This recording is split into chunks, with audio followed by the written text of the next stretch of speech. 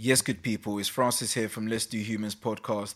This is just a quick announcement just to encourage everybody here that's listening to our podcast right now, just to ensure that you subscribe and you follow us on all of the various platforms out there that produce podcasts, that's subscribing to us on YouTube, following us on iTunes and Spotify. Follow us, make sure that you share our content and continue your support. That'll be greatly appreciated. That's Let's Do Humans, LETSDOHUMANS. Let's Do Humans, one word. Appreciate all of your support. Stay blessed, good people. I can't stay.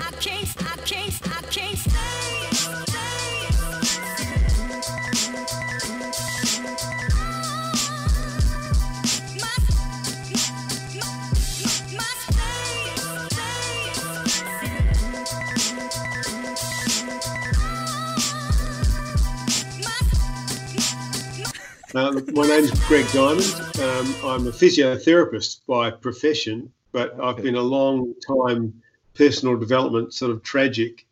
And really that began because in my own childhood, which was fairly unhappy, I grew up with an alcoholic and abusive father who was very difficult to live with. He was both very physically, verbally, and kind of mentally abusive. So I had several siblings. I've got 5 siblings. I've got 2 brothers and 3 sisters, and we all were, I guess, a little bit damaged by that upbringing. But the interesting thing about that, I think, is as a 14, 15-year-old, it made me very hungry to kind of find out, what's life all about? What is this journey of life all about? And I was struggling a little bit at school at the time, and really questioning, asking the deep questions. And my mother, who was totally opposite to my father, who was probably a walking saint, I think, she had got involved with a multi-level marketing company, a cosmetic company, and they did lots of personal development stuff. And she was getting quite excited by what she was hearing and listening to. And so she enrolled my brother and I in a weekend course. And I was 14 at the time, and my brother was 15. And we went along to this course, and we were sitting there with about 30 adults, not really knowing why we were there. But it was fantastic in many ways because I first heard the concepts that would later kind of transform my life. Now, I didn't really get it all at that age, but I got excited by this message. I heard some very motivational speakers, the likes of Earl Nightingale and Napoleon Hill, and I hadn't heard that sort of motivational talk before. And Earl Nightingale said something at the end of it. I don't know if you've ever heard of Earl Nightingale. You probably have. Yeah. He's one of the gurus of personal development from the US, and he said something at the end of this talk. He said, basically, we become what we think about. And that was, to me, a kind of revelation, because I think I was very much stuck in the mold of, well, I am what my environment has made me. Yeah. And the thought that I had some choice about my future, that I didn't have to be a victim of my past or my environment, that I could actually make choices that would take me forward in the direction I wanted to go, rather than being this prisoner to my past, was kind of a revolution for me. It was a revelation for me. Yeah. And it set my mind to thinking, well, what's this all about? How can I forge a new future? How can I break the chains of this painful past and a kind of a new future and I guess a new positive self-image? And that's what put me on the journey, really, doing that course. And I read at that stage Napoleon Hill's, famous book, Think and Grow Rich. Yeah. I think I read it when I was 14. Oh wow! I didn't understand. I just read it recently. Yeah.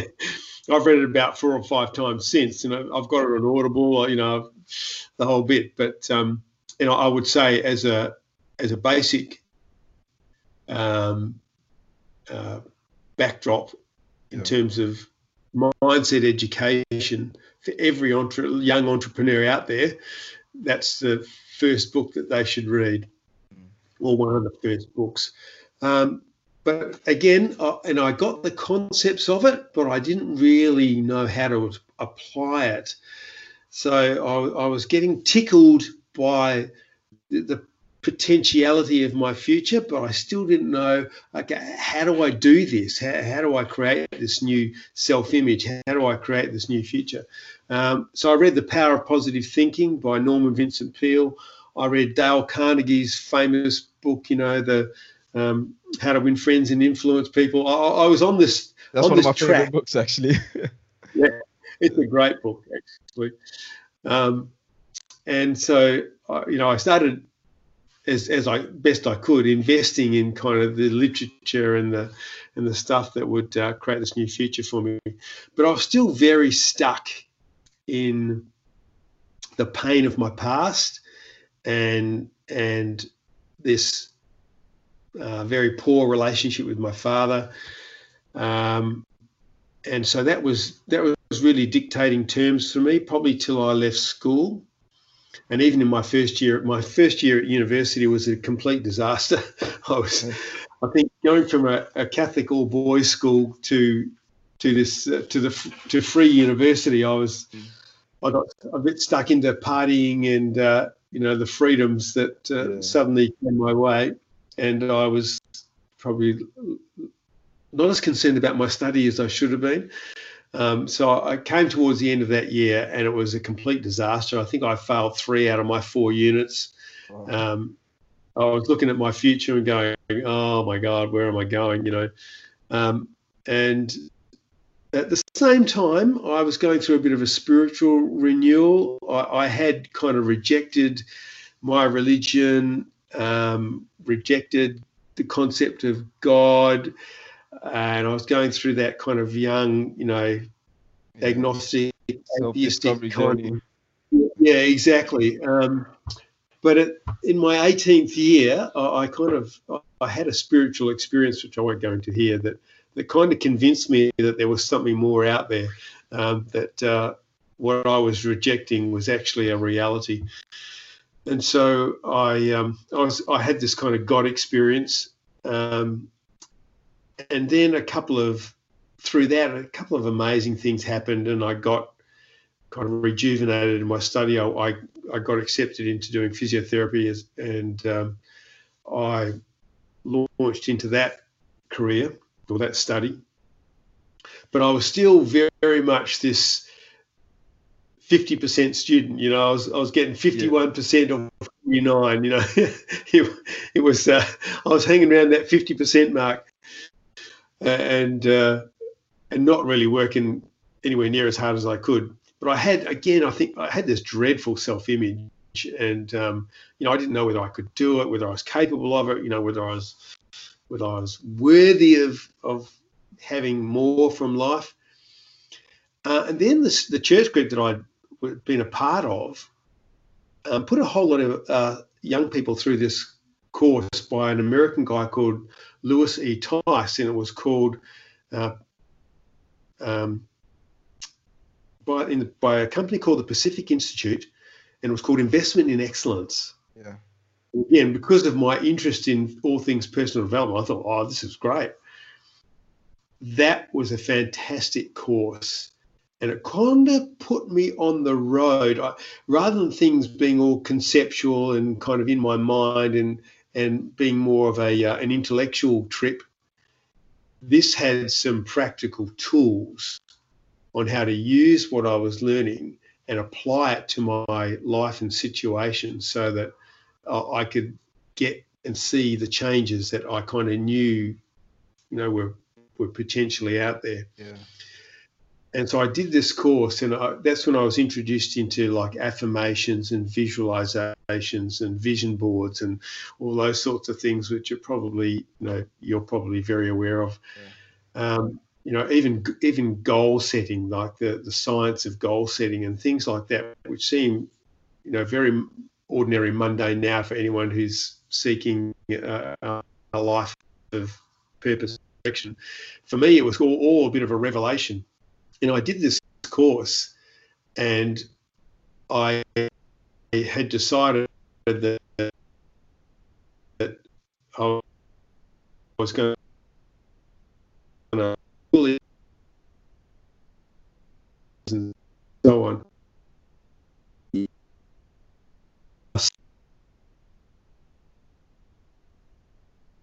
There, mate?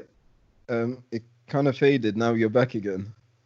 Oh, yeah, we had a bit of a break in communication there. And so I got into this doing my affirmations, and I decided that, I was going to put it out there. I was going to be an 80% student. So I made this goal. Conscious I was going decision, to achieve 80% in all my clinical stuff that I was doing in the next 12 months. And sure enough, I went from being, a 50% student. I think the lowest mark I got in that next 12-month period was 75%. Wow, amazing. And was that like an immediate change after you made a revelation? Absolutely. When I started doing affirmations, started visualizing, started goal setting, that was the thing that took me from kind of coasting along, just getting by, to actually achieving this 80% mark. And that did it for me. I thought, wow, okay, this mindset stuff works. Yeah. When you apply the tools, you can literally change the programming in here and let that reflect in your life. And so that's definitely. I launched then into, really from that time on, I did affirmations. I've done virtually affirmations for the last 30 or 40 years and goal set and so on. Apart from the affirmations, what were some of the habits that you adopted that helped change your mindset? So some of like the day-to-day habits or changes in your routine, for instance. I think, routine would probably be that developed over time. But certainly my daily routine now, because I recognize that, self-discipline is really important. If you lack discipline is a muscle. You can work it and you can build it. And I certainly have done that over my life. And I would start every morning.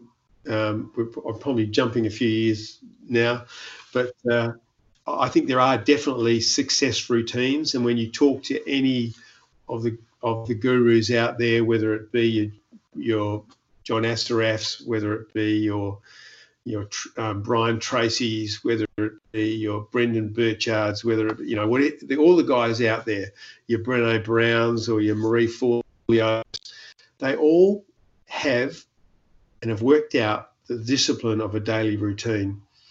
I start every day with at least 20 minutes of meditation. I then do 20 minutes of affirmation and visualization, where I literally imagine the life that I want. I have my goals. I read my goals. I read my affirmations.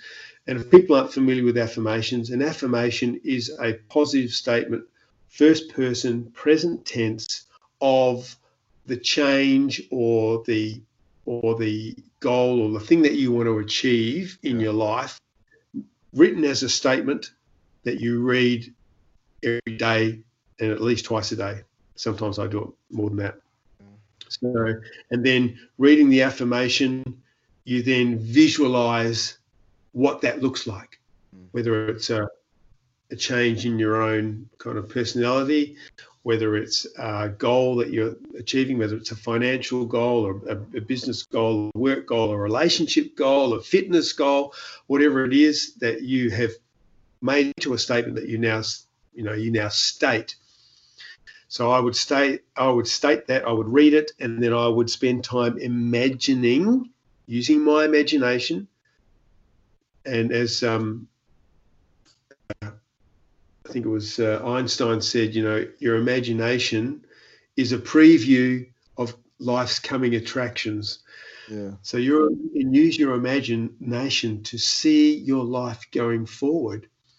And when you see and imagine it vividly, your subconscious doesn't know that that's not real. Your subconscious doesn't know the difference between reality and something vividly imagined. So it thinks you are that person. It thinks you have achieved that level of income. It thinks you have achieved that relationship. It thinks, and so what it does is it puts into motion in your daily activity the things that are most likely to bring that vividly imagined result into reality. And that's the importance of staying positive as well, because I whenever I speak to a lot of young people, I always tell them the powers of staying positive and thinking positive and imagining and envisioning positive things for yourself. Because if you're doing the same thing the opposite way around, then you're going to attract the negative, and the negative is going to happen because that's what you're constantly affirming on yourself. Exactly. And we know that we know from the psychology research that you have a part of your brain that's called the RAS, the reticular activating system, which is a cluster of cells mostly in the midbrain. And their job is to bring to your attention the things that it has worked out are important to you. So people think it's magic, like the law of attraction, that things, they make these statements, they imagine this result, and things start changing in their life. But in reality, it's about the reticular activating system, because what it does, it's the thing, if you ever bought a new car and you've got a car and say you bought a VW and now you've got your new car and you're driving along the road and it looks like every second car is a VW. Yeah. Yeah. You've never noticed all those VWs before, but now you've got one. Your RAS, your brain has decided, obviously having a VW is important to you. So let me point out to you all the VWs in the world. That happens to me a lot. Yeah, and I never used to realize what that was in terms of like the mechanism that you just explained. I just used to realize, wait, now there's like blue Fords everywhere. It's like how come there's all of a sudden blue Fords everywhere since I purchased one? Exactly. It's like I remember when we had our first baby, and you're not. I've never noticed baby stuff before, but all of a sudden, Anne's pregnant. We're going to have a baby, and all of a sudden, there's a baby clothing shop over there. I never noticed that before, even though I've driven past that 10 times. Yeah. Oh, look, there's a daycare centre there. Oh, I never noticed that. I never noticed that daycare centre there before, even though I've driven past it on my way to work 50 times. Yeah. So all of a sudden, your brain gets tuned into what you are now programming is important to you. When you vividly imagine something, a lifestyle, a home, a job, it starts pointing out to you all the things that will lead to you getting that situation manifest as a reality. So all of a sudden you bump into a person that you haven't seen for ages and you're having a conversation, and in the conversation they mention something about a job that you've been imagining that you're going to procure, and you say to them, where's this job? At my work, okay, where's your work? And all of a sudden you think, wasn't that a coincidence?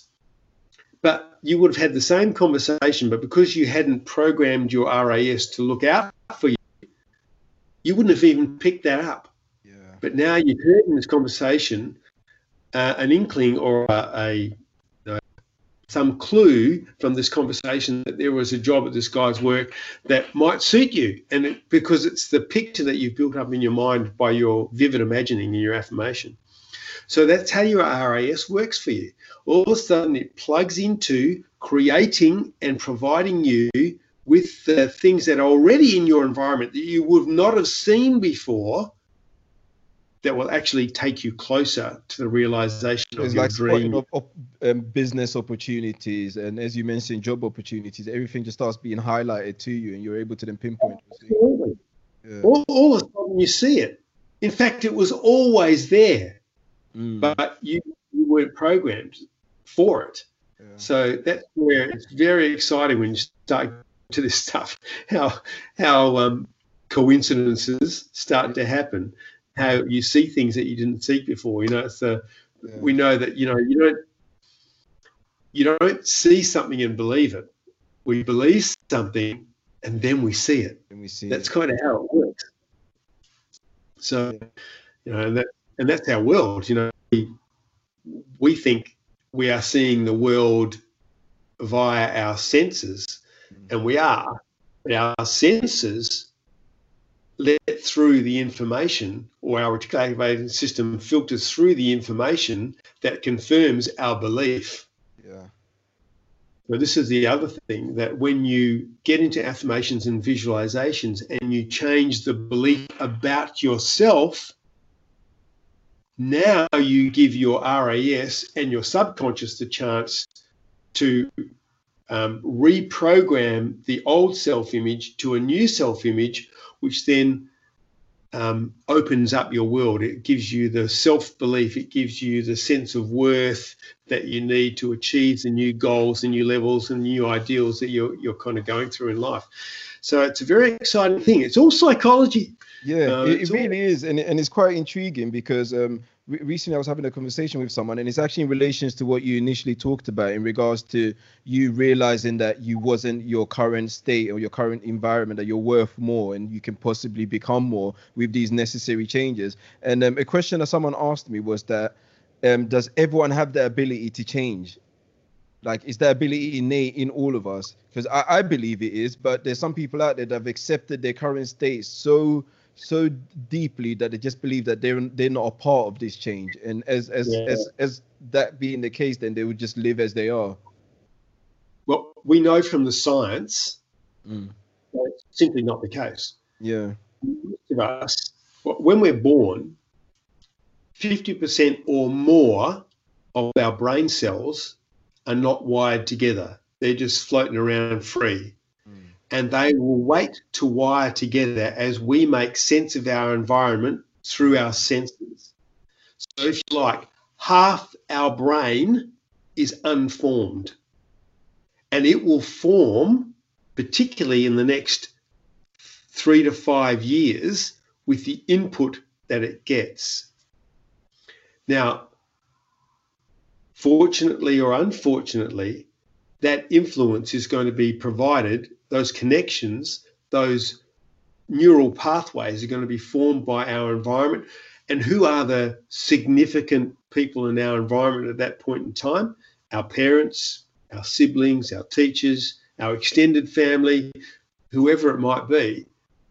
And they are going to greatly influence how our brain and personality is formed by what they say to us, what they demonstrate to us, how they confirm or affirm the qualities that they see in us or not. So if you get a lot of negative input, if you're told that you're a little shit, if you get told that you're an idiot, that you're a moron and all that sort of stuff, connections are made between neurons, and that becomes a neural pathway. The neural pathway joins with other neural pathways. It becomes a neural network. The neural network now holds that belief. Wow. So most of the beliefs that we have about ourselves are formed in the first 5 to 6 years of life, most of which we have no influence over. They are basically put on to our brain. Yeah. And we live, for some of us, we live the next 60 years of our life, 70 years, 80 years of our life with a impression of who we are put on our brains in the first 5 years of life, and we never get beyond it. Yeah. Now we know we actually can change those neural pathways. We can change personality. You can develop gifts and talents and abilities.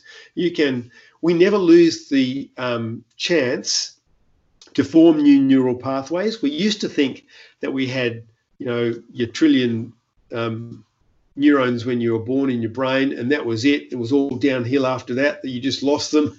But now we know we actually never lose our ability to form new brain cells, Yeah. or to make new connections between brain cells.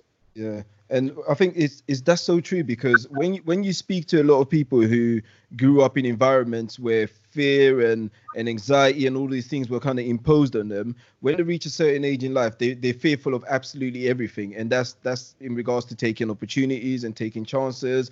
And how do we go about sort of like regaining our courage again? Because if you grew up in an environment where fear was instilled in you as like your one of your core fundamentals, how do you come out of that?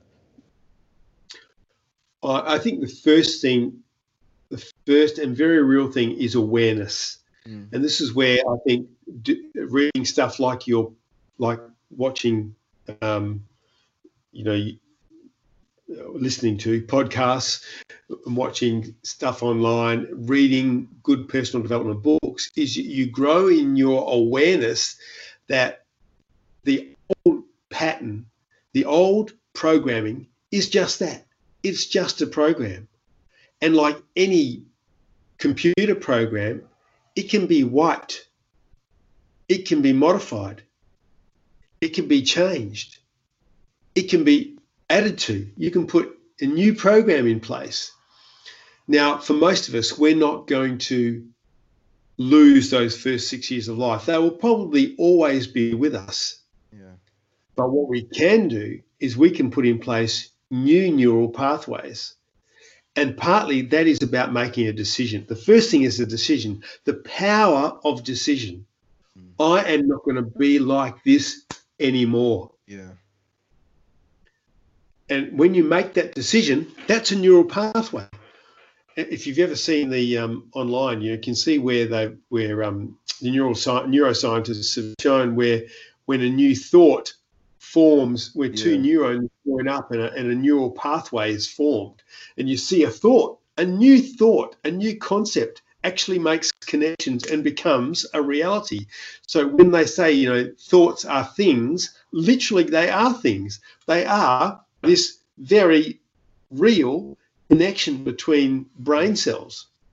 So you can make new pathways, new thoughts provide new pathways, and then what you have to do to make any new pathway stronger, you have to reinforce it.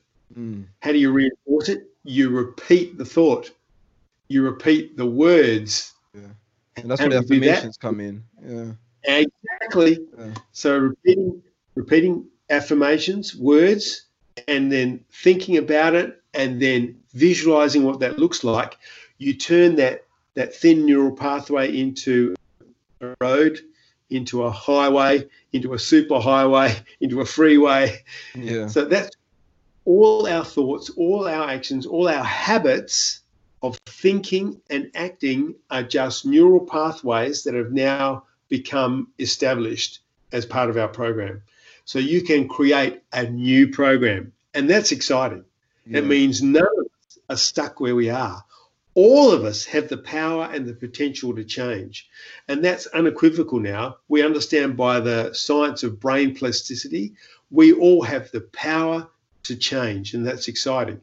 Doesn't mean it happens overnight, but we all have the power to change, and that's just a decision. It's then reinforcing that decision. It's visualizing that decision, and then it's taking action to reflect that decision. Yeah, most definitely. That's amazing to hear, because I think some of the struggles that people tend to have mainly is just acknowledging the fact that you can be the change that you want to happen. And I think one of the things that happened with me, particularly in terms of my change from my struggles, was accountability. I realized that there was a problem, and the problem wasn't necessarily someone else's fault. It might have been a circumstantial thing, environmental thing, but nonetheless, as long as I'm a free thinker, as long as I've got a mind and I can acknowledge those issues and be accountable for them, I'm also accountable for the change that I want to happen, and that definitely worked wonders for me. There was one of the videos which I was recently watching. I'm just trying to remember exactly what it was in regard. It was about stress. So he was talking about using stress positively, because I know stress can infuse people, can sort of like put the additional pressure on people to prevent them from achieving or prevent them from getting up and making something happen. And you're talking about eustress versus distress.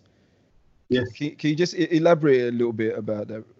in regards Sure. to how to positively use stress? Look, we certainly know that stress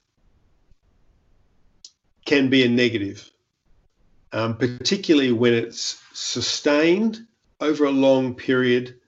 It can cause irreversible damage to the body and the brain. I shouldn't say irreversible. That's not true. It is reversible, but it can certainly affect us physically and mentally, and we're all well aware of that. But what's also interesting in the research is that depending on people's attitude to stress, their mindset to stress, the effect of stress can be very different. And the research shows that if people, there was a great study done where they looked at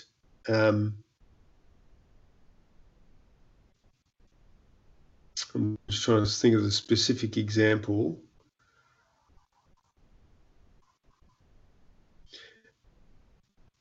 There's one great one done with hotel workers in the States, where hotel workers a group of hotel workers were told, these are the people, that clean the rooms and look after the place, clean the place. And this group were given a lecture on the fact that the calorie output and the exercise that they were doing when they were working was the equivalent of a gym workout every day. Wow. And the control group weren't given that lecture.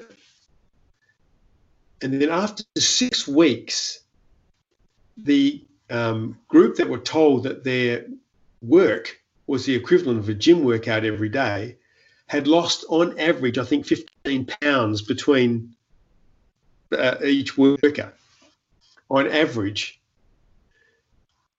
What had changed? The control group lost no weight. This group lost all this weight. The only thing that had changed was the information that these people had this talk, which had changed the way they thought about their work. Yeah. And the same thing has been found with stress. When people were given a lecture about stress being, there were two groups. One was given a lecture about the stress being positive, that it stimulates thinking, that it stimulates creativity, that provides energy for work, that it has all these positive outcomes. The other group were told, look, stress can be very detrimental. It can affect your health and well-being. It can, affect your mental health. Then the two groups were taken through various stressful exercises. And we're not surprised, the group that were told that stress has all these positive effects way outperformed the group that were told that stress was a negative thing. So what changed? Both groups, there was no difference other than one was given a lecture about the positive effects of stress. Yeah. So your mindset, how you think about stress, will actually affect how you are actually affected by stress. Yeah. Both mentally and physically. So, and when you think about it, nothing grows, nothing expands, nothing gets better without some stressful action. If you're a bodybuilder, say, and you want to, build up your biceps, the gains. You can't build your biceps up unless you stress them. Yeah. How do you do that? Well, you barbells and use weights. Yeah. And literally you stress the muscle. In fact, the more you stress it, the more growth you will have. And when you understand that stress can have this positive effect, then it changes the way you deal with stressful situations. Yeah. Now, there are also tricks and tips for controlling overwhelming stress. And then I think you get into things like doing breath work. Yeah. Taking 6 slow, deep breaths and blowing them out through pursed lips. Big breath in. It's amazing how that lowers your cortisol levels. Yeah, because I realized that actually when people breathe most of the time, we're not really breathing in a controlled manner. So we're breathing in a way which most of the time is most likely stressing the body even more than it's supposed to. So it's just those simple processes that we're not doing correctly because we constantly seem to be under stress. So we end up doing things that are stressing the body even more because of how we perceive it. So with breath work, you can calm yourself down, or you can hype yourself up, depending on what you want to do. And I would recommend a book by Dan Brule called Breathwork, I think it's called, which is a great one. Again, John Assaraf talks about in his book Inner Size, which has some great exercises that he talks about. I'll check if that's on audiobook. I'll check that out. Yep. That's a great thing to do. And people can go online and get into Wim Hof stuff. Wim Hof, he's the Iceman. Yeah, the guy that swims in the Arctic and Antarctic and, climbs Mount Everest in his shorts and boots and no shirt. Amazing guy. Yeah. But control whole physiology by using breathing. So breath work is a fabulous way to get hold of an adverse stress response. Yeah. So it's good to learn the tips and tricks of controlling an adverse stress response, and you can do it with breathing. And the other thing to know is stress is not the enemy. Stress can, in fact, be very powerful in terms of taking you forward. Our brain, it's interesting. We know that what stimulates new brain cells, for instance, is a protein in the brain called brain-derived neurotrophic factor. Now, the thing that stimulates BDNF to be produced is physical exercise, particularly high-intensity work or even weights work. Now, what will happen is if those new cells are produced and they'll hang around for 3 to 4 weeks, but if no connection is made between those cells or to those cells, you will lose them. Okay. And what we know makes connections are new learning. So if you like, stressing your brain by particularly like a new language, a musical instrument. Yeah. That's why they say it's important to have kids play instruments and get involved in sports because it helps the brain develop. Absolutely. Brain training, doing puzzles and all those sorts of things can all stimulate connection. And the other big powerful connector is social interaction. So getting into social situations, relating to people socially. And of course, as people get older, the 3 things they tend to do is they do less. They're less active, they stop learning, and they become more socially isolated. So the 3 things that are going to physically and mentally affect you are those 3 things. So if you want to, push your brain, if you want to expand your brain, you've got to stress it a bit, both with physical exercise and with new learning. Yeah. So we all grow from stress. Yeah. We can't live in a stressless environment. We will wither away and die, both physically and mentally. So stress is good for us. That's fantastic to hear. Because I think during the lockdown, one of the biggest factors and worries for most people has been stress because everyone's at home. They're worried about what's happening out there in the world, and they're just trying to find new ways of keeping themselves active. And that's why I'm always constantly pushing the importance of exercising and reading, because you've got all this free time that there is ways of keeping the mind and the body active. Absolutely. And there is, this situation is not great, but people have so much information now at their fingertips, and there's been so many good people out there putting courses up for free, just trying to help people, everything from cooking to to postgraduate degrees people have got online. I'm taking advantage of a few of those right now at the moment. I'm doing a few Harvard and Open University stuff at the moment. So brilliant, absolutely brilliant, and it's so stimulating. Yeah. So it's a funny time, but these strange days have created some interesting opportunities at the same time. So yeah, you can get lost in the stress, or you can use the stress to stimulate new growth, new learning, and a new future. Yeah. So fantastic, Gregor. One last question before I let you. What time is it over there actually? Because you're. It's about 10 to 9. Oh, okay. So it's a bit late. You're the second person based in Australia that I spoke to this week. I spoke to someone else in Brisbane just yesterday, and I feel like I'm messing up you guys' sleeping patterns because my time schedule is completely different. It's like 10 to 2 over here, and obviously it's a bit later on in the evening on your end. Yeah. I had a question that was put forward to me to ask you, and that was they wanted to know the importance of goal setting. So what is the true value of goal setting and how to truly go about it?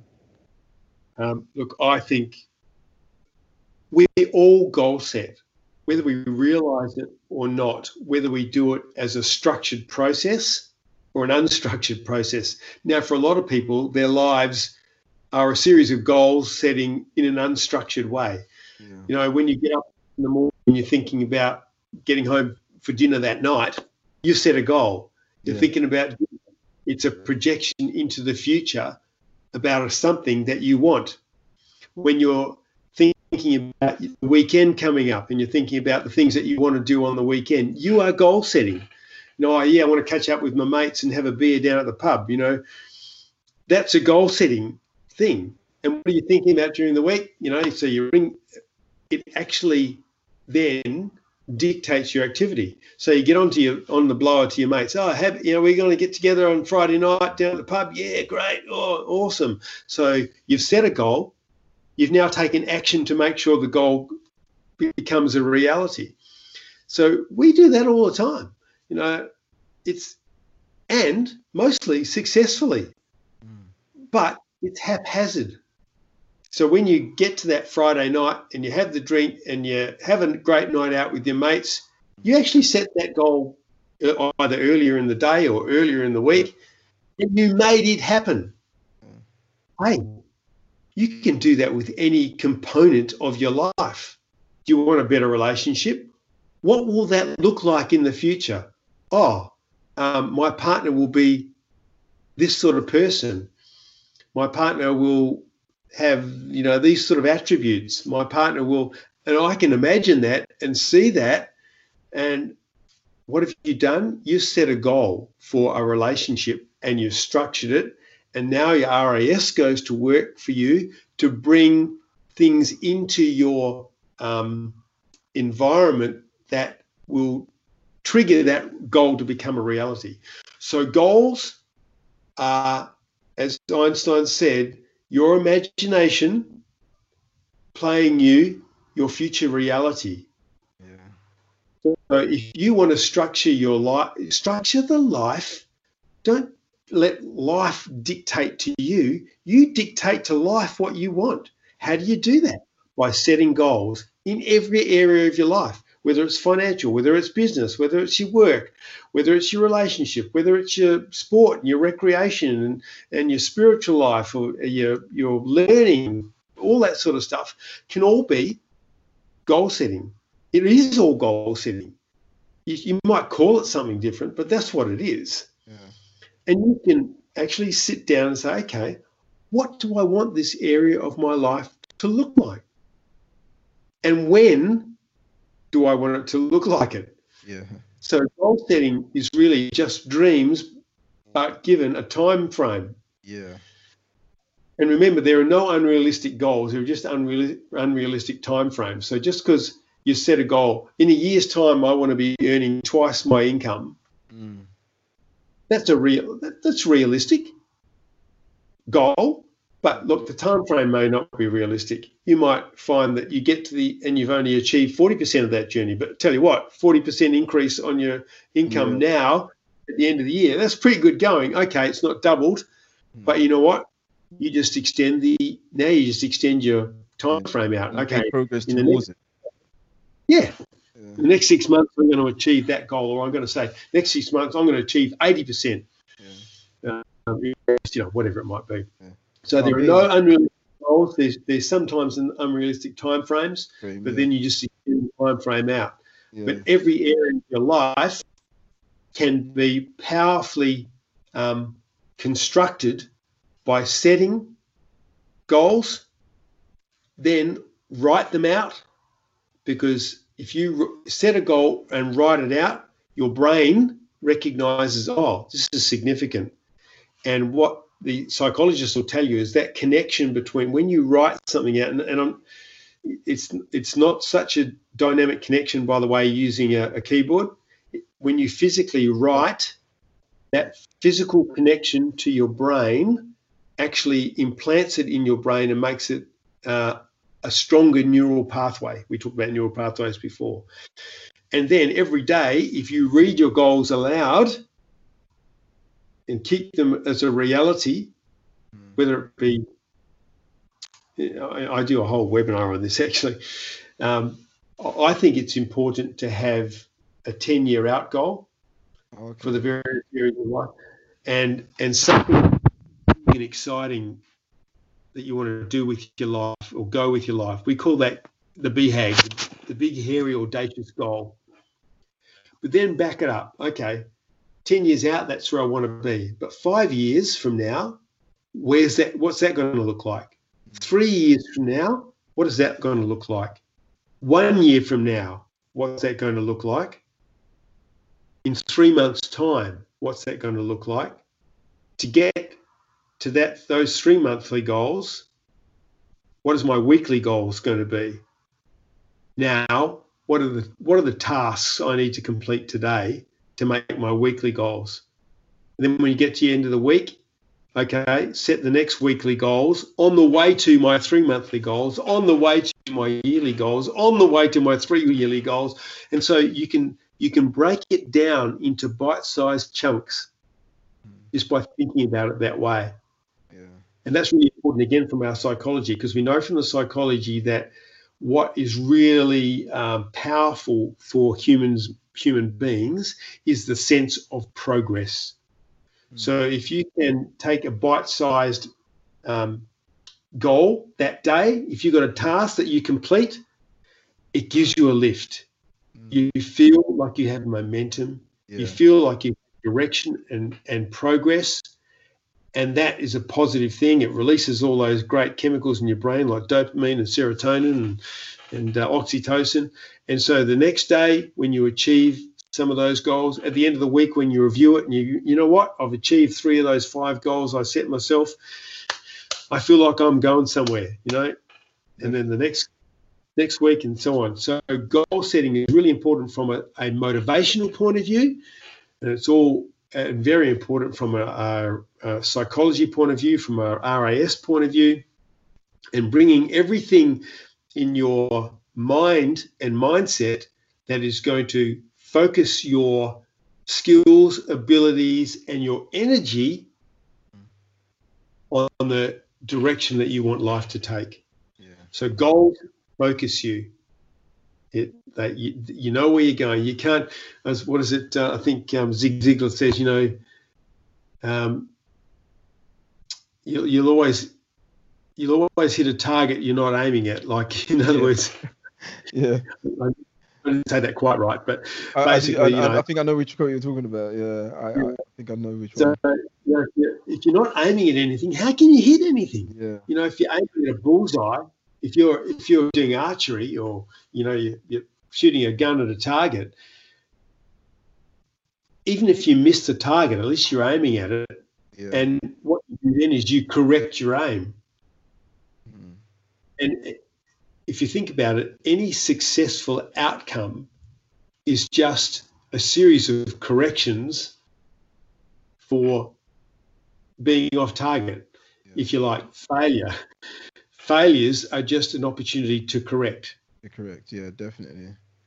Yeah, and I think, so, failures, when you do come across failures, it's not a case of overly beating yourself up on about in regards to that failure. It's about realizing and reflecting and seeing what was done wrong and then correcting it for the next time around. As they say, failure there's no such thing as a fail. It's a lesson in essence if you're trying to get to a particular destination. So that makes so much more sense. Yeah. Most definitely. Yeah. But Greg, I really appreciate that today. Like, I mean, I felt that I've learned a lot myself, let alone my audience. So I think initially the worry that I felt most people had in regards to why I wanted to speak to you was that a lot of people feel like their situation and their current circumstances, that's it. And I wanted to demonstrate to them that no, your current circumstances and situation, it doesn't make you, and it should definitely not break you, and it should serve as a motivator for you to be able to go out there and change your mindset, first of all, in understanding what position you are in, and understand that there is better out there. And if you do want this better, there are processes you can take in order to achieve the better, which you have clearly highlighted for us today. So I truly appreciate that. Is there anything else you wanted to leave the audience with before we head off? Look, I was very interested when you were saying before about how you realised you had to accept responsibility for life, and I came to the same point that despite the fact that I had this past which was forgettable, in many ways that past was a gift to me, because it gave me the mindset and the motivation to change my life, to get more from life than I received. And you are not responsible. We are not responsible for us, as I said, those first 5 or 6 years of life. We have little chance to change that or to influence it. But now, as adults, we have the power to change that old programming. So we're not responsible for the pain of our past, but we are responsible for the direction of our future. We now have the power and the opportunity to take our own lives back and to make our lives what we want to make it. We don't have to play the victim anymore. We don't have to be the puppet on the end of the strings. We can become the puppeteer. Yeah. And your comment reminded me of I was lucky enough to have dinner with Jocko Willink, who's the Navy SEAL. Yeah, amazing. Amazing guy, and really, really interesting guy, and has a great podcast as well. And he wrote a book called Extreme Ownership. Highly recommend people to go. It's about accepting responsibility for your own life, no matter the trauma, the pain, and the problems that may have beset you in the past. Don't blame anyone else. Don't blame the government. Don't blame the tax system. Don't blame your education. Don't blame. You have the power now to take your life and do with it what you will. You can become the master of your own ship. The creator of your own life. You've the paintbrush is in your hand now. That's the message I really want to get out to people. You can take up the baton and make your life your own. And that's the exciting thing about what we understand now about the brain and positive psychology. That's amazing, Gregory. That's an amazing piece to end it with. Like, it's left me feeling even more motivated than I was earlier on this morning. So I really and truly appreciate that. And I hope my audience and my listeners, and particularly like my young audience, get something of extreme value out of this, because I definitely did. And hopefully one day we can catch up again in the near future and delve further deep into some of these topics. So I really appreciate you coming on Let's Do Humans podcast today, Gregory. And hopefully you have a fantastic day. What else you got? Well, you're in the evening right now, so I'm sure you're about to head off to sleep shortly, aren't you? Shortly, I'll be heading off to the We're pretty busy at the moment, as I said, packing. We've sold our house. We're out soon, so It's all go, go, go. Oh, okay. Well, good luck with that, and hopefully we catch up another time, Greg. It's been an absolute pleasure hearing from you today. Take care. Thanks, Frank. Stay safe and take care.